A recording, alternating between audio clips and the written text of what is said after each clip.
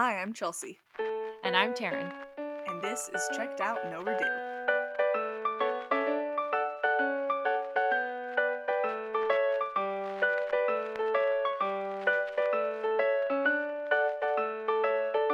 Hi, Chelsea. Oh, hey, Taryn, I miss you How already. I miss you too. So, update for people. So Chelsea and I went and visited her last weekend. Even when this comes out, it'll be like a week. Oh, it'll be a week. Yeah, it was That's so Memorial sad. Day weekend that you came out. Yeah. So I went up to Utah for 4 days. We were planning on recording like multiple episodes and doing all of these things, and we didn't do practically anything productive the Nothing. entire We did weekend. we literally did nothing productive. So we were gonna do like a live, like, oh, we're together episode, and then Nope. in true Taryn and Chelsea fashion, that is not what actually happened. But we ate a lot of yummy food. We did eat a lot of really good food. We were reading A Court of Mist and Fury out loud to each other, which was really fun Only because because it Chelsea's was the already read it. beginning and not the Yeah, end. we didn't read special scenes together. That's not something. We are close, but that is not anything that we will ever do together. Yeah, that's a level of friendship that we're not quite on yet. No, and I don't think we'll ever be there, and that's okay. And we're We're fine just with that. A-okay. So the book that we're going to talk about today has nothing to do with sex or fairies or anything magical. Oh, really quick before we get into this. This is a shout out to Novel Bound Podcast. We want to be your friends. I We think you're messaged so them. funny. We think you're so cool. I've been trying to follow a lot of book accounts because I like so badly want to be a part of the Bookstagram society or community. That's all I want. And so Chelsea had already followed them, but I started following them, and everything they posted I thought was so funny and so cute. They have merch that they're selling this week. It comes out in a Dude, few days. I'm gonna spend my entire paycheck on that. I'm so Yeah. excited. So look out for them. I'm pretty sure their Instagram handle is just Novel Bound Podcast. Is that what it is? Probably. Where's your phone? Pull it up. It's right next to me. I'll pull it up. I was literally just looking at them like right before But we it's started Celine and recording. Anna, and they're super fun, and they were so nice, and they posted, they shared our account on their stories this week, which was like the coolest thing to ever happen to us in our entire lives. I mean, seriously, I was geeking out, but like no one in my family is a part of this for me to like. They don't appreciate it, so I'm like, guys, this other account shared our podcast, and everyone's like, okay, that's cool. I'm like, no, I don't think you understand. I don't think you understand.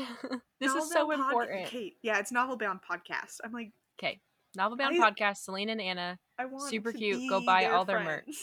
Yes. So And bad. okay, here's our pitch. So I'm 24, Chelsea's 24, right? Yes. Yeah. You guys are both 25. So we're only like a year apart, okay? Chelsea and I don't even live in the same state. You guys don't live in the same state. So I feel like we can have a distance long distance friendship, and I think it could work. It could absolutely work. So there's our pitch for our friendships. We like books. We think we're really funny. And that's it. I don't know if we're selling ourselves really well. I don't know that we have much else to offer at this point, but yeah. Taryn's super funny, and I laugh at everyone's jokes. So We're really supportive. Okay. So go listen to them. They're really cool. Our book that we are talking about today, I have lots of feelings about, as Chelsea knows. Absolutely. A sad story from going up and seeing Chelsea. On my flight up, I forgot how air pressure worked when you go up into a plane, because science. And my water bottle, I was reading A Court of Mist and Fury, and I had the Anthropocene reviewed in my backpack, and my water bottle exploded all over it, and now the back cover is all bent and weird, but like it's definitely still readable. But it was very sad. But luckily I took my dust jacket off beforehand, so my book is still good. But anyway, that was off topic. You can edit that out. Slap a little band-aid on that thing. Yeah. It's fine. So this week we are going to be discussing the book The Anthropocene Reviewed by John Green. I loved it. I'm just straight off the bat. Very I good. love John Green. I love Hank Green. I love them as humans. And I loved the Anthropocene Reviewed. It made me feel more things than it should have. Yeah, I would agree with that. I wasn't anticipating getting as emotionally invested in this as I did. Yes, 1000%. I cried in multiple of the essays. Oh, I did too. Absolutely. I don't know if that really is like means anything because I cry at sad commercials, but Same. I just, and I'm really, we can talk about this more later, but I have a really hard time reading books and finding quotes that I like while I am reading.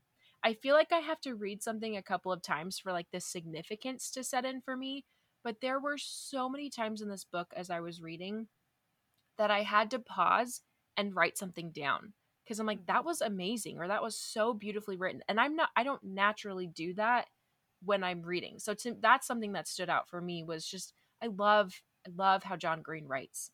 Yeah, I would I agree love with him. that. I mean, from my end, I've never read anything by John or Hank Green. In general, nonfiction or like contemporary is not typically my jam. Um, That's true. You don't read but a lot of contemporary at all. no, honestly, I don't know the last time that I like willingly read a contemporary book that wasn't for like a book club or something. Um, so I was a little hesitant when Taryn picked this book. Not gonna lie, I was like, I don't know, I'll read it. It's for the podcast, whatever. And I low key loved it. Like it was amazing. I'm probably gonna go buy a hard copy because I listened to the audiobook, which is You better narrated go by buy a John hard Green, copy. and I freaking love Yes. him. But I I love him so much. So here's my backstory. I've been listening to so okay, never mind. Let's restart.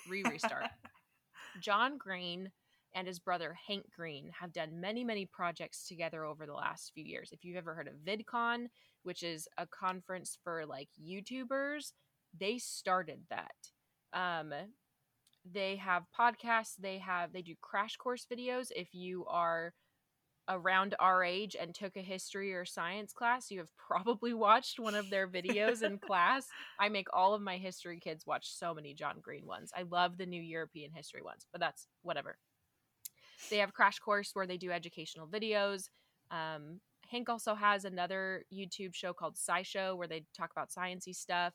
They did Vlog Brothers where they post videos back and forth to each other. I believe they did a project called uh, Vlog Brothers, or no, sorry, Brotherhood 2.0 is what it was called. And they did a video back and forth every day. So like John would do on Monday, Hank would do on Tuesday, if I understand that correctly. I've watched some of them. I haven't been able to watch all of them eventually. Um, and then now something that they do regularly every week is called Dear Hank and John. It's a podcast where you can write in questions and they just give dubious advice. It originally was a podcast about death, is how they advertised it, and just over the years it's been so fun to watch it evolve. Even at the beginning you could tell that like their conversations were kind of not as comfortable as they are now, like 4 or 5 years later. But I just that's not even like half of what they've done. That's just what they've produced. They also run multiple charities. One of them's the world, let me pull it up, I wrote it down. uh Foundation to Decrease World Suck. They do the Project for Awesome, which has to do with that. They just donated, I think it was $6.5 million to help build a hospital in Sierra Leone to help reduce child and mother mortality rates. And just what I love most about them is they're people who comment on the world and how things need to change, and they change things and they actively work towards making the world a better place. And I just respect the crap out of them for it. And I also think they're really funny, and their nerdy sense of humor and like John's nasally voice just brings me all the joy in the world.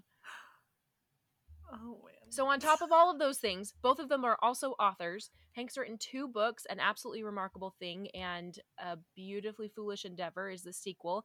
I drove, Chelsea, I don't know if you know this, I drove by myself from Arizona to California to San Diego. My sister was living there conveniently. I probably would have gone otherwise anyway, to go to Hank's book tour. He was not coming to Arizona. That was why I went to California. I drove 6 hours to go to his. I didn't get to meet him. I just watched him talk for an hour. That was it. This is why we're friends, Taryn. This is why we're friends. Because you'll do that. And I freaking... Yeah. I made my sister come. Shout out to Ashton. Thanks for coming with me. She had zero desire to be there. But I got a signed book, so I have a signed copy. He was just so fun. They recorded a live episode of Dear Hank and John because sometimes they'll have other people on. And so I can't remember the name of his guest, but she was really cool too. Hank also has a band. I'm blanking on the name of it. So that's Hank. We're done with Hank. Hank's cool, but today's about John. John has written, his first book was called Looking for Alaska, if I'm getting these in order. That came out in 2005. At that point, he was working as he was working at a review journal. Gosh, I can't talk. Called Booklist. And that's where he finished Looking for Alaska. Since then, he's written An Abundance of Catherines, Paper Towns, The Fault in Our Stars, which is one that I think most people know about it because it got made into a movie with Shailene Woodley, and I'm blanking on what's Ansel Eggert. Ansel, yeah, good old Ansel. So, and then his latest fiction one was Turtles All the Way Down, which I keep telling Chelsea to read. It was amazing, and I loved it because John, he's suffered from anxiety and OCD, and he's had a few health issues throughout his life, and he just channels all of that so beautifully in Turtles All the Way Down, and I love it because it doesn't end like a normal YA fiction novel does. Like, not everything's happy and perfect in the end of the book, which I guess none of his books really are. Fault in Our Stars, people die. I was like, yeah, I feel like but even more so ending. Like, I don't know, I just loved Turtles All the Way Down. I finished it and then couldn't read anything for a couple weeks. And then his newest book, I'm sorry for the 15-minute rant about John. His newest book is The Anthropocene Reviewed, which is not like anything that he's written before. After he talks about it in the book in the intro, but he got sick after he finished up something. What did he do? What did he say in the beginning? I can't remember. He finished up something and he got sick. Maybe it was after Turtles All the Way Down. I don't remember what it was. I know he got sick. I remember that part. Because he had to lay in the massage chair for ever, right? No. Who was that? What am I thinking about? It wasn't a massage chair. He just had to lay down. He had to be laying down for forever. A long time. But anyway, he got sick, and at some point he was stuck laying down, and he just started to he had already written a few reviews, but he just started to think about life a little different, and that's what that's ultimately what this book came from. And I just want to read this one part from the intro, and then we can get into what our favorite essays were. So at the end of his intro of explaining what this book is about, he says, "It has taken me all my life up to now to fall in love with the world, but I've started to feel it the last couple of years. To fall in love with the world isn't to ignore or overlook suffering, both human and otherwise. For me, anyway, to fall in love with the world is to look up at the night sky and feel your mind swim before the beauty and the distance of the stars. It is to hold your children while they cry, to watch as the sycamore trees leaf out in June. When my breastbone starts to hurt and my throat tightens and tears well in my eyes, I want to look away from feeling. I want to deflect with irony or anything else that will keep me from feeling directly. We all know how loving ends, but I want to fall in love with the world anyway, to let it crack me open. I want to feel what there is to feel while I am here." And I just feel that sets the tone for this book. And there are some super funny reviews that he does, but ultimately I feel like he's just being so kind and sharing so many of his feelings and views of the world, and I loved it. Well, it was super interesting because I feel like some of the ones that I expected to be funny were actually super deep, and some of the ones that I thought were going to be more deep were quite a bit more humorous than I was anticipating. Yes. So he kept me on my toes. So what was your favorite or one of your favorite essays? I think my personal favorite was the one on mortification, where he just talks about like the etymology and the origin of the word mortification and how it's connected to death and like the idea of like dying of embarrassment. And then he just tells like some very embarrassing stories, and I loved it. Like his whole thing was like I hope that by sharing this, like other people will be able to get over their own like fear of embarrassment or embarrassing stories. And I don't know why, but like that's something that I constantly am anxious about, of like putting my foot in my mouth or like saying or doing something stupid. So the idea that someone as cool as him can also have very embarrassing stories, I feel like I felt a connection with him, not in like a creepy weird way, but just in a like there's an aspect of life that we both know and comprehend and understand the same, I guess. But also the story that he tells, the story that he tells of his book reading in, I think it was Looking for Alaska, where only 2 people showed up. And in the book, he reads the scene where like there's nothing more embarrassing than like having no one show up to your birthday party than having like 2 people show up to your birthday party. And there's exactly 2 people there. And there's 2 people there. I died. I was driving home from work. I was alone in the car, and I like legitimately laughed out loud. I was like, "Oh, that's pretty bad. That's more people freaking than would show up. That's really how we felt like when we started this podcast too, right? We talked so much. Like I feel like we kept putting it off because I'm like, it's just gonna be embarrassing to start something that nobody is going to like other than our moms. I mean, your mom. I don't even know if my mom's My listened mom. to it. Oh, sorry. Sorry, Mom, if you do listen to this, you've never talked to me about it. I was trying really hard not to give my like a shout out to my mom this episode because we have in every other episode. So I was trying to be like an adult and pretend like there's more people here, which there are. She's our most engaged listener, you know? Yes. She's our number 1 fan. But that's one thing that I've loved about John over the years, and Hank too, in their podcasts, is I feel like while I don't know them, they are famous people that I've never met in real life, and I will never be able to spend enough time with them to actually consider like that I know them well. But I feel like they are so willing to share their stories. Like you called me and you're like, "Oh yeah, John wore a trench coat." I was like, "Oh, I knew that. He's talked about that all the time on the episode." I'm pretty sure he also wore like a little propeller hat for a while too. Hank spent an entire year pretending he had a British accent, and he has a terrible British accent. So I just love that they're both willing to share these details that are they're embarrassing. Like I don't look at them any less because of it, but if that was me telling it, I would be mortified. There we go. We'll use the word. Mortified. Bringing it And full so, circle. yeah, yes, finding out that somebody who I consider very very successful still feels the same feelings that I do and reacts the same way makes me feel more human and less like a freak. Yeah. If that makes sense. Does that make sense? It makes them feel more human, but it also makes me feel more human. Like, That's what I was saying. Yeah. oh yeah. Well, then I 100% agree with you. Oh, okay, but what was your favorite essay? So I have 2 favorites. One is kind of, I guess they're both kind of serious. I loved the Penguins of Madagascar one, partially because I love the Penguins of Madagascar. Same. What's not to love about Dave?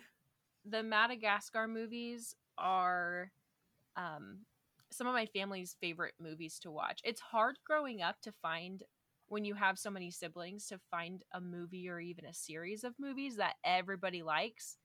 And the Madagascar movies were those movies for us. And so when the Penguins of Madagascar came out, we were very excited. Also, my stepdad's name is Dave. So, Dave! We were very excited. Dave. What I liked about this one is just his comment on, like, at the beginning of the movie, there's the nature people, documentary people, and they're following the penguins, and then the little baby penguins get to the cliff, and it says like, these penguins know that if they were to fall, they would surely die. And it says like, Gunter, give him a push. And it just like throws him off. Give him a push. And then he goes on to talk about like these other nature documentaries, and that one, I can't remember what the little animal was, the lemming that like they dumped a whole truck of Yeah. lemmings off of a cliff. I I was was like like, in my car, I'm like, what the heck? And humans are the worst sometimes. right? What are we doing? Oh And my I don't know gosh. if this was like the intent of the essay, but it just made me think of, because I can't remember what else he says after that. But not even like just this myth of like these nature documentaries, but just the myth of so much social media where in that documentary with the penguins, they're going to cut out him saying push the penguins. And in our lives, I feel like so often we are on social media seeing other people's lives and it's just the perfect versions of their lives when really there's so much going on behind scenes that they like quote edit out or whatever. Mhm. You know what I The mean? power of editing, this is tangential, but so Coleman and I, my husband, Coleman, watched the stupid live action, the Scooby Doo movies, and the Oh second my one, gosh. the reporter's interviewing Fred, and he's like, I'm not gonna talk to you because you're gonna make it look like I think Coolsville sucks. And then like edits cuts to like a news clip where it's just him going, I think Coolsville sucks.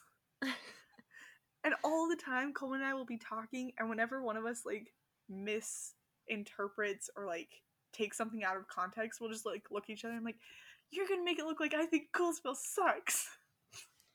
I think so many things today are taken out of context, whether it's like people saying specific things or posting pictures. I don't know.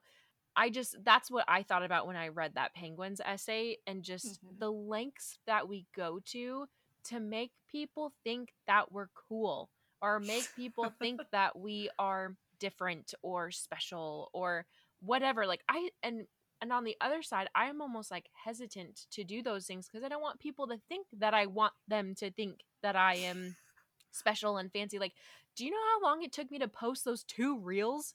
I was like staring at it for forever. I'm like, are people gonna think I'm dumb? Are they gonna think I'm trying too hard? Blah blah blah blah. I'm like, why does it matter? It doesn't matter. Made 2 stupid reels about books. What's the worst that's gonna happen?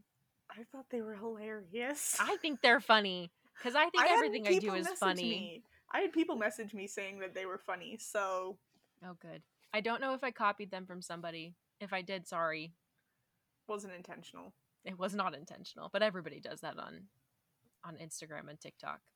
Yeah. Everybody copies people's stuff. But anyway, that was one of my things. My other, he gave Penguins of Madagascar 4.5 stars. Why not? Because that movie's the freaking bomb. It's so funny. It's like Drew Um, Barry. More power. More Okay, what was your other favorite? I guess I could go back to Um, you. My other favorite was the Monopoly one. Mm-hmm. I just appreciated so deeply the irony of the origin of the game Monopoly. Like, the more he talked about it, the more I like wanted to call, okay, because my husband Coleman has a thing about the game Monopoly, so I was very excited for his review because Coleman has a whole rant that he gives on how every childhood board game, the goal of the game is to end up with the most money or like physical possessions. And he's Mm-hmm. just like, I just don't feel like that's what we should be teaching our children. That the most important thing is to have the most money. He has a whole rant. It's very entertaining. Freaking capitalism. Freaking capitalism. um, and so I was very interested to see what he had to say about Monopoly. And then finding out that history of like, well, actually, the origin of the game was about the corruption of capitalism. But capitalism then corrupted and turned into a game about the glories of capitalism. And I was like, if that's just not the most beautifully ironic thing that you've ever heard, I don't know what you're doing with your life because I freaking loved that. It's one of the lowest rated things in the, and I meant to mark down what like the lowest and the Yeah, I highest should rated thing have. was, but Monopoly got 1.5 stars. And I loved it. I agree completely, and it made me so happy. So I Monopoly, we used to have a Disney version of Monopoly, and that was like my favorite to play because I liked all of the Disney pictures. The two highest were 101 Dalmatians and Lion King. I remember that to this day. So we used to play it all the time. And then as we got to be adults, we'd play it with my oldest brother. Shout out to Kenzie, who's probably, hopefully listening to this.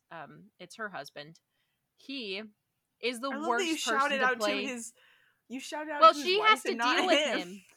No, shout out to Tanner too. I don't think Tanner's listening, but that's okay. He is the worst person to play Monopoly with on the entire planet for two reasons. One, he's stupid good at it. Like, I don't understand how he hacked the game, and he wins every time. The only time he's lost when we've played is when as we lost all of our properties and stuff and had to bail out, we gave all of our leftover money or whatever we had right before we were about to lose. We'd quit and like hand it to my youngest brother. And then that was the only time that Tanner lost because we all cheated and ganged up against him. Ganged up on him. And then he's also just really cocky about it. He'll be playing, he'll be like, "Oh, that's just how it goes," and we're all like, "Shut up, Tanner." Sounds We like can't my play older it. brother We in don't the play game it very Risk. often. Yeah. My older brother in the game Risk, that's us. The only time that he ever loses is when everyone gangs up on him. Yeah. Your brother is very good at all of the games, though. He is so good at them. It's very frustrating. But I did beat him last time we played Risk. Good job. Look Again, at you. everyone ganged up on him, but it's fine because I won. That's what really matters. That's all that really matters. Oh man, board games. But I have lots to say about board games. That's not anything yeah, to do with what moving we're on. talking about. Moving Moving on. So my other favorite, kind of on a more serious note, was the Googling Strangers one. This was a good example of one that I thought would be funny, but it wasn't. This one, he talks about how lots of people have skills. One of his skills happens to be he's really good at Googling people. He still does to this day. If he's going to go to a party or some gathering or something, he'll Google the people that are going to be there. And it's funny because I'm sure in some of these parties, he's one of the most Googleable people there. If that makes sense. Yeah. I like how he still fangirls over people, like famous people that he knows. And it's really funny.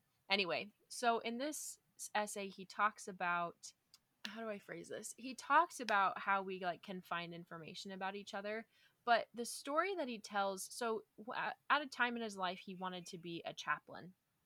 So he was going through this like kind of like residency at this hospital where he was like the on-call chaplain there. So he'd go in for shifts, and then like when people were sick or wanted prayers or were about to die, like he could read them their last rites and stuff like that and pray with them.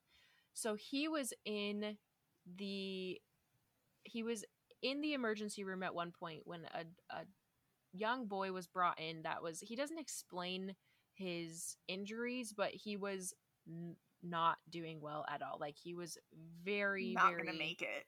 Not gonna make it. And so he just talks about this almost in like slow motion of, they bring this kid in, like he's asked to get them scissors that are behind him, and it's just there's nothing he can do. When you see a child that what's the right word? I feel like listening to that, you could hear the trauma that he... Yeah, like he doesn't want to talk about it. Yeah. But when you see a child that, I can just say injured, but it's more than that. Like he was so close to death. And what are you supposed to do? The parents, like, they're like, go talk to the parents, do this. And he's like just standing there like looking at this kid. And let me pull it up. So at the end, he talks about how like he leaves. He eventually, like, that is one of the reasons why he decided not to like pursue being a chaplain. He like says in the book, he's like, I told people it was because of Greek. I didn't want to learn Greek, which is true. But ultimately, like, I couldn't accept that like children just die. Like he's like, I can't, like, I cannot see that every single day. So at the end, he talks about how he could have Googled that kid. Like years later, he could have Googled the parents. He knew their names. He could have looked up this information about this kid to see if he survived, but he didn't want to know. And so the last section, I'm sorry that I'm like reading so much out of this. I love it. I'm here for it. At the end, he says, "The months of not knowing became years. Then more became a decade. And then one morning, not long ago, I typed the kid's name into the search bar. It's an unusual name, easy pickings for Google. I hit enter. The first link was to Facebook. I clicked over, and there he was. 18 years old, a decade and a half removed from the one night we spent together. He is alive. He is growing up, finding his way in the world, documenting a life that is more public than he probably realizes. But how can I not be grateful for knowing, even if the only way to know is to lose our autonomy over our so called selves? He is alive.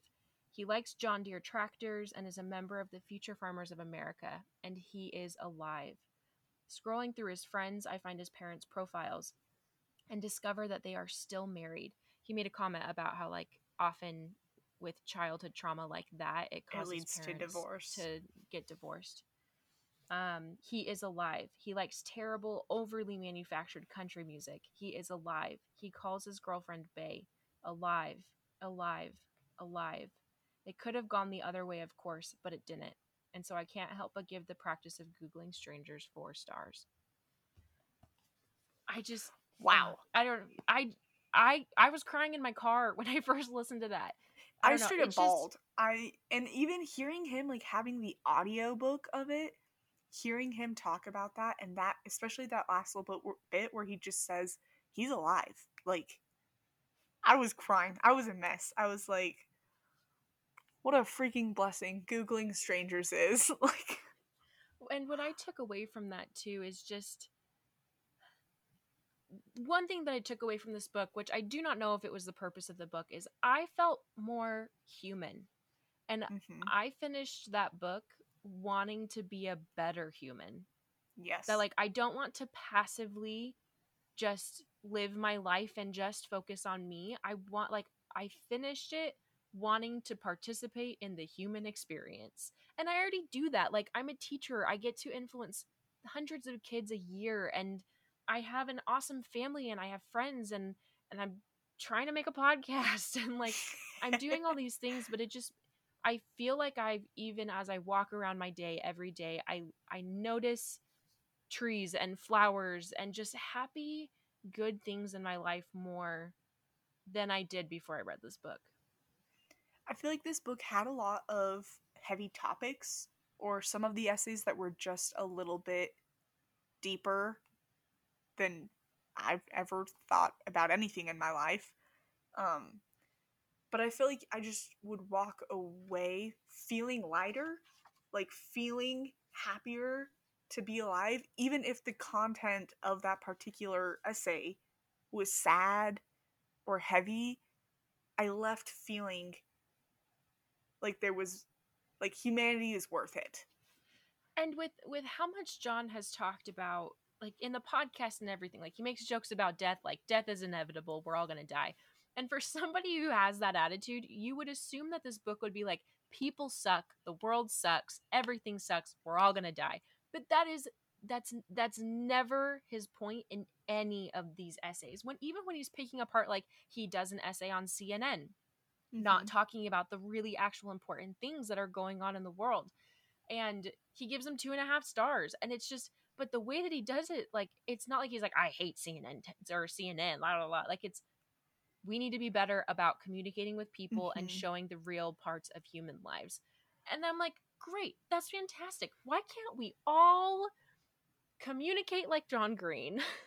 Honestly, I can't remember which essay. I think it was in Sunsets, where he gets to the end, and it's several essays in at this point, and he just says straight, he's like, but up to this point, I haven't given anything 5 stars because I've been raised to think that nothing will ever be good enough. And he's like, you know what? Screw that. Sunsets are Let's 5 give stars. 5 stars. And I was like, yeah, they are. I took He a picture of the gives- sunset the other day and sent it to Coleman. Oh, fun. I feel I have been suggesting this book to everybody. One of, like, my religious leaders, I told him to order it.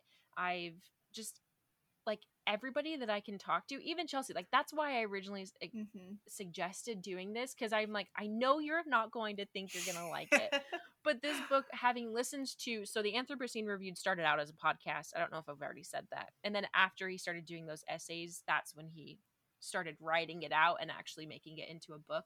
And so I was listening to his other ones. His first one was like Halley's Comet, and he tells a story about sitting with his dad on a bench that they made, and it's just I love it so much. I lost my train of thought because I got way too passionate. It was very good. I should have gone through. So another really just like side tidbits before we decided that we were gonna rate things or review things on a 5-star scale based off of very excited. And I don't even know if we already said this. I was way too excited at the beginning of this. Each of these essays, he rates things on a 5-star scale. We never said that. Yeah, I don't know if we actually set up the structure of this book. I got way too excited. It's a series of essays anonymously published, defending the document to the public. No one will read it. Do you guys know how many times that Chelsea and I have been like either in person or on the phone, and whenever we say a series of essays, we finish the entire Hamilton song. The entire song. Every single time. It's a problem. It's actually taking a lot of self-control not to finish it right. I know, right? So a side note before we give our own personal reviews, the structure of this book, I guess we'll go back to the beginning of what we should have done at the beginning. He goes through, and so everything's based off of a 5-star scale, but even he rates like the physical book as we go through. So at the like right when you open the book, the original 250,000 copies that were printed are all signed by him. So his latest podcast episode, he reviews signing your name 250,000 times. But at the front of the book, it says, on the opposite page, you'll find an autograph, mine to be exact, which I signed with some kind of Sharpie while sitting on the edge of the couch in my basement. This sheet of paper was then bound into your copy of the Anthropocene Reviewed. I wanted to sign this book for you in the hopes that it might give you the same little moment of joy that I always feel when I come across a signed book. An autograph doesn't mean much, I guess. It's just a scribble on a page, an utterly ineligible scribble in my case, but it's the only way I know how to say thank you. Thank you for giving this book a seat at the table in your life. I give autographs 3.5 stars. And that's in. He's just the best. There's one on the copyright page. There's one on the half title page. Like, I've never read every single page of a book, and here we are. The structure of this book is magnificent, and anybody who says otherwise can personally fight me. Whoa. I have very strong feelings. I don't know that I've ever seen you that aggressive before. I also, another fun thing, I'm so sorry, this episode's a mess. John also talks about how there is 2 things. One, about the signatures. He told a story about how he went to see an author one time and they said that they wouldn't sign his like paperback copy. He had to buy a new one. And so that was like his first experience ever with an author. So now his goal is to give like almost everybody a signed copy so that they can feel that little bit of joy. Also, to devalue his signature as much as possible. That's my favorite reasoning ever. The second thing is if you go to the website, theanthropocenereviewed.com, it is not a website owned by John, and he said multiple times he's happy he didn't buy it. Somebody has gone on there and created a map that you can rate and review where you have your copy. You can put in what color Sharpie he used. You can like say whether or not you got a special one where like he added a little doodle or one of his kids added a little doodle. And you can review like a park bench that you're sitting on or just like review the book. It's just amazing. It's so cool. And what other community other than like the nerd fighters that's what they're called. Nerd fighters are people who like are part of this like community that John and Hank have created. I feel like only nerd fighters would do that. Create a whole website to like post, but you can see where a bunch of people, there's like I think over 4,000 books documented on there where people are. So I was able to go to where my like street is. There's a person 2 miles away that has this book and has reviewed it. Okay, that's actually really cool. Yeah, you can look it up. So everybody I'm go a on there. fan. You can find it. Read it Okay, and then Chelsea. review it. Read it and then review it. Chelsea, what did you review from our weekend together? So I made a little review for. These are not nearly as good as John's. No We one's didn't gonna try. be as We good. did not Yeah. try. I reviewed the game Match That Vibe. I don't know if anyone knows what this game is. I'd never heard of it. But Taryn and my little brother Declan and I were driving down to St. George while she was here in Utah. And I was very stressed out. We had just witnessed a dog get hit and killed on the freeway. Oh It my was very gosh, I traumatic. forgot about that. I had to pull over for a couple minutes because I was like shaking. It really freaked me out. And I could tell that my little brother, Declan, could tell I was freaked out. He offered to drive for me because he's super sweet and sensitive like that, and I love him. But we kept driving, and he could tell I was being really quiet and in my head and like a little traumatized.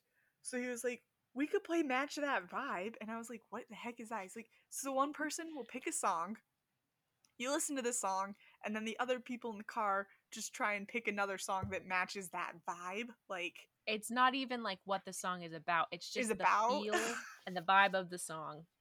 Yeah, it's just like this super fun, and some people play where you like award points for who matches it best, but we were kind of just playing for like the fun of it. And we ended up playing it the entire next like 2 hours down to St. George. And it got me out of my head. I was like so stressed about matching the vibe of this song correctly that I was like able to let go of that. And I feel like it was just fun. Like, I feel like that is a memory that I'm always going to cherish, of like Taryn and Declan and I like sitting in the car driving through the desert listening to random songs. Like, it was just really fun for me, and a memory that I know I'm probably going to cherish for a long time. So I ended up giving Match That Vibe 4 out of 5 stars. Oh, look at that. A Thank comment you. about that really quick to show off for Chelsea. Chelsea can sing the entirety of the song "We Didn't Start the Fire." And if you don't think that's impressive, by Billy Joel, if you don't think that's impressive, you need to pull up YouTube right now and listen to that song. I am so incredibly impressed. I wish I had recorded it for that to be like our outro song for the day. Just Chelsea singing that. Do you know how many times I had to listen to that song before I got all the words down? I would just like put it on repeat in the car when I was driving to and from work for like a full week. And my husband was like, "Are you not just sick of this song yet?" I'm like, "No, I'm so close." Why did I make a concerted effort to memorize this song? I don't know. Because I could. It's the little things in life. It's the little things in life. You just gotta have a win. And if you're having a hard time winning in other areas, you make up a way to win. And I did. And I won. There you So go. She did win. And there's no rhyme. Like, there's not really any rhyme or reason to that song. It's just a list of things. And it's so good. Seriously, go I listen to love it that. right now I and then love just that be song. impressed. Okay, Oh man. this is what I reviewed. I reviewed Night at the Museum 3, Secret of the Tomb. That's what Chelsea and I watched Sunday night. We watched Sunday night. We just gotten back Yes. from driving for 4 hours. And we got Taco Bell because we didn't plan well to get food, and so we were eating Taco Bell on the couch. And Chelsea had never seen the third Night at the Museum movie. I know, I'm it so destroyed us. embarrassed that I hadn't seen it. It probably I just love came the out Night at the and Museum like, yeah. movies. So these are other movies that like all of my siblings, we were fine watching them, or especially like me and my younger brother. I love the movies. The first one is brilliant, and then they followed it up with the second one, and it was equally as good. And then the third one, there were some slow spots. I'll be honest. It was not perfect, but I love these movies. It has Rebel Wilson in it, this movie. She's hilarious.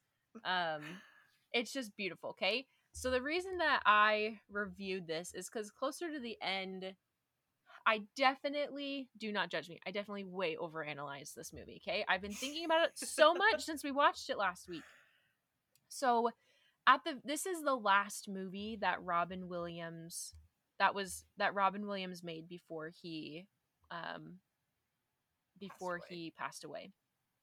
So he was struggling with dementia and severe depression at this point, and this is the last movie that he was able to finish. And I don't know, the last week I've just been thinking so much about like saying goodbye to people, and especially with COVID right now, and just so many people that have lost so like significant people in their life. And it's so hard to say goodbye, whether or not you have like a belief in something after this life or not. It's still hard to say goodbye to people. And so at the end of this movie, spoiler alert, I guess, if you haven't seen it, but ultimately Ben Stiller's character decides to leave the tablet of Akhman-Ra, which is what brings all of the museum exhibits to life, and they leave it in London in a different museum, so that this whole other group of people and animals and all of these different things can experience what they've experienced, because it's been a few years and all of these museum exhibits are like, it's okay, like we've had a great run, it's been fun, but we need to let all of these people have this experience, and we need to let is it Akhman-Ra? It is his tablet, yeah. We need to let Akhman-Ra be with his family. And so he has to say goodbye to all of these people who have become his friends. And I know it sounds dumb because they're like not real people, but they've gone on all these adventures and they've been able to establish these relationships. And so they have like one last night together, and he's saying bye to, I'm gonna cry, wow, he's saying bye to Teddy Roosevelt, which is Robin Williams' character. Gosh, why am I gonna cry over this? And Teddy looks at him after like saying bye, and he says, "Smile, my boy, it's sunrise." And then he turns to Wax.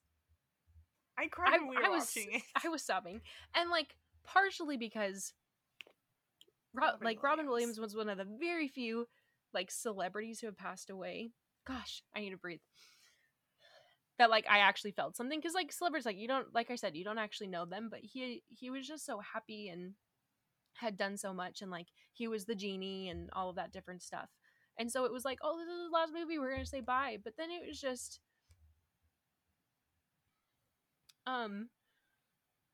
it was just like such a beautiful way to, why am I crying so much over this? This is a podcast about books, guys.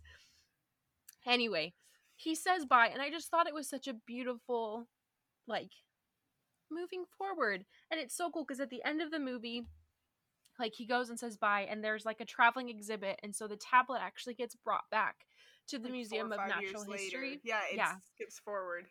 And it shows Teddy smiling with Sacagawea on the horse with him. And it was just, to me, it was just this beautiful moment of like moving forward and letting people, and anyway, just taking this experience that could be so hard for people, saying bye to people that they care about, and just like being able to move on and know that they're in a better place, because that's what we believe. Like I don't think that we're just like in the ground after this. Anyway, there was way too much emotion than you were getting than you thought you were getting into. I gave the ending of Night at the Museum 5 stars. Because things deserve 5 stars. Things deserve 5 stars. Yeah. Robin Williams. That was not the plan. I was not planning on like crying through that, guys. But I cried really easily. Also, I love Robin Williams. I just thought it was good. He's done so many iconic movies, between like Hook and obviously The Genie, but also like Mrs. Doubtfire, Dead Poet Society, like Good Will. Oh, that's another movie that made me sob. Oh my gosh, like I remember the first time I watched Mrs. Doubtfire was with my dad. And I can't remember why, but nobody else was home. It was just my dad and I home that night. And he's like, "Come on, Chelsea, let's watch a movie." And I was like, I was like, okay, like what should we watch? And we are like scrolling through, and he's like, we should watch Mrs. Doubtfire. And I was like, what is that? I'd never heard of it. And he was like, oh, we're gonna watch this. And I just remember sitting there watching it, laughing with my dad. I don't know if he has any recollection of this at all, but it's like one of my fondest memories of like him and I just like sitting on the couch, eating popcorn, watching Mrs. Doubtfire while she's trying to pretend to be the nanny and the dad at the same time because Mm-hmm. anyway, it's not relevant. But I feel like Robin Williams played a larger role in my childhood than he had any right to. Right? Yes. And I think that's why it was so hard, like um when he did pass away. It was just, I think the world like cried for him. We all missed It was him. heartbreaking. Yeah. Welp, I don't Anyway, even know how to end that. um anyway, so that was kind of a heavier ending than I anticipated. I know. I didn't mean it to be heavy. I just mean like, yeah, I thought that the end was so beautiful, and it was just, I think it's, while It death can be was. sad and like moving on can be sad, it can be a beautiful, like new beginning for other things. I feel like this book is one that makes you stop and think about your life. Like, if I was going to write a review of the human experience, the Anthropocene Reviewed, if I was going to write this, what would I include? And I feel like for the next like week or so, I've just looked at everything so differently and found so many things that have played a role in my life that I don't feel like I fully appreciated the influence of so many small things in my life. Um, so I highly recommend it. It's entertaining because it's just a series of essays. Um, you can just put it on, and if you like zone out for an essay, that's fine because the next one is totally unrelated. So And it's a you can great one just to just have put the book on. out. Yeah. It's not one that you have to like sit down and read through. You can just, Mm-mm. I didn't even read it in order. I just picked it up and like, oh, that one looks interesting, and I would read one of the essays. Yeah, so I highly recommend it. Even if you don't read the whole thing, like even if you just go Yeah, read it two or doesn't three of matter. the essays, it is worth the money to own this book. I think. Yes. Please read it. Yeah. Well, we've already been here too long. Thanks for listening, everybody. We really do appreciate having you guys here. Um, we're going to do a different ending today. So, one of the things that John Green does on his podcast is at the end of each of the Anthropocene Reviewed episodes, is he chooses and records a sound that has to do with something that he talked about. So, if it's a sunset, it's like him sitting out in the sunset or like playing a game with his kid. And so we recorded a few sound bites while I was with Chelsea. And so today we are going to leave you with the sound of us driving from St. George to back to Provo, just us chilling in the car. I hope you guys have a wonderful week and appreciate all the wonders of the world around you. And we are incredibly grateful for each and every one of you. Make sure to follow, subscribe, download all of our episodes, all of the things. Leave us 5 stars on Apple Podcast. All the things, any little bit helps it be easier for people to find our podcast. So thanks so much, guys. Have a wonderful day.